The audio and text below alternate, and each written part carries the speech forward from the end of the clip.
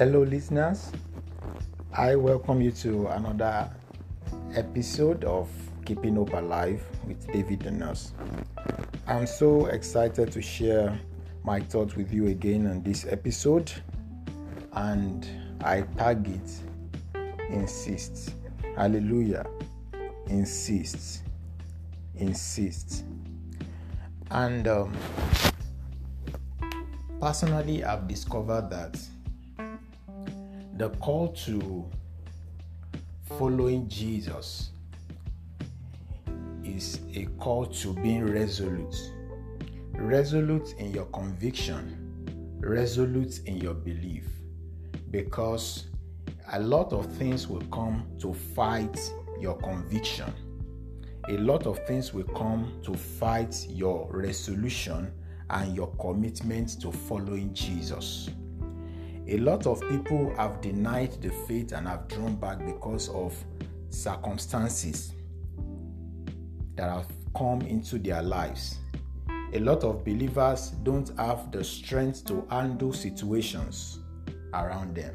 Some people have fallen into temptation because of delay, because of denial, disappointment, and all other tools that the devil uses against the believer. But I come to share these thoughts with you, and I say again, insist. What do you insist on? You insist on the promises of God for you. We must become resolute about what God has said for us. You see, when you talk about being resolute, it means that your mind is made up to believe, to literally believe everything that God has said concerning you.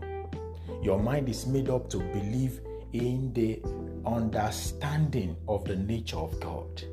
So now, if I know that God is good, I can trust Him in whatsoever I am passing through. If I understand the promise that God has given to me, I believe that I can stand on that word irrespective of the storms around me. I insist to believe the word of God.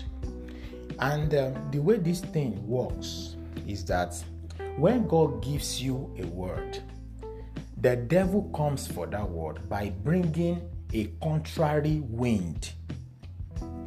If the Lord promises you of prosperity, you see, devil will come with adversity or lack. It will come to you. And that's why the Bible says that when the enemy comes to us like a flood, the Spirit of the Lord will raise a standard against him. And that is why we must insist on the word of God. For the fact that something contrary is coming your way doesn't mean that you should let go of what God has told you. That is a time to insist on the word of God. And when the devil sees your seriousness, he leaves, he departs from your life. This is a wonderful secret that every believer should understand on a day-to-day activity, on a day-to-day basis.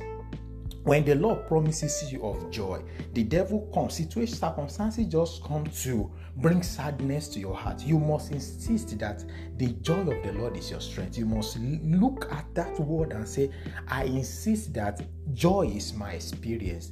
And as you do that, the devil sees your seriousness, and that situation that wants to bring sorrow to your heart disappears. So I am bringing you the word of God again today. I encourage you to insist. I don't know what God has told you, but I tell you to insist on that thing God has told you. It is worth it at the end of the day. Devil does not fear believers because you confess the word of God. He wants to see into your heart if truly you know what you believe in. You know, Bible says that for I know whom I have believed in. That is a persuasion. I am persuaded that he is able to keep that which I have committed into his hand against that day. So what are you persuaded of? Are you persuaded of about what God has told you? If you are truly persuaded, then you can insist. That is a kind of stubbornness that is profitable. Stubbornness in the fact that I insist to believe the word of God irrespective of the circumstances around my life. And when you do that, the devil will flee away from you. That is why the Bible says that resist the devil and he will flee away from you. To resist the devil is for you to insist. You must insist to resist. God bless you.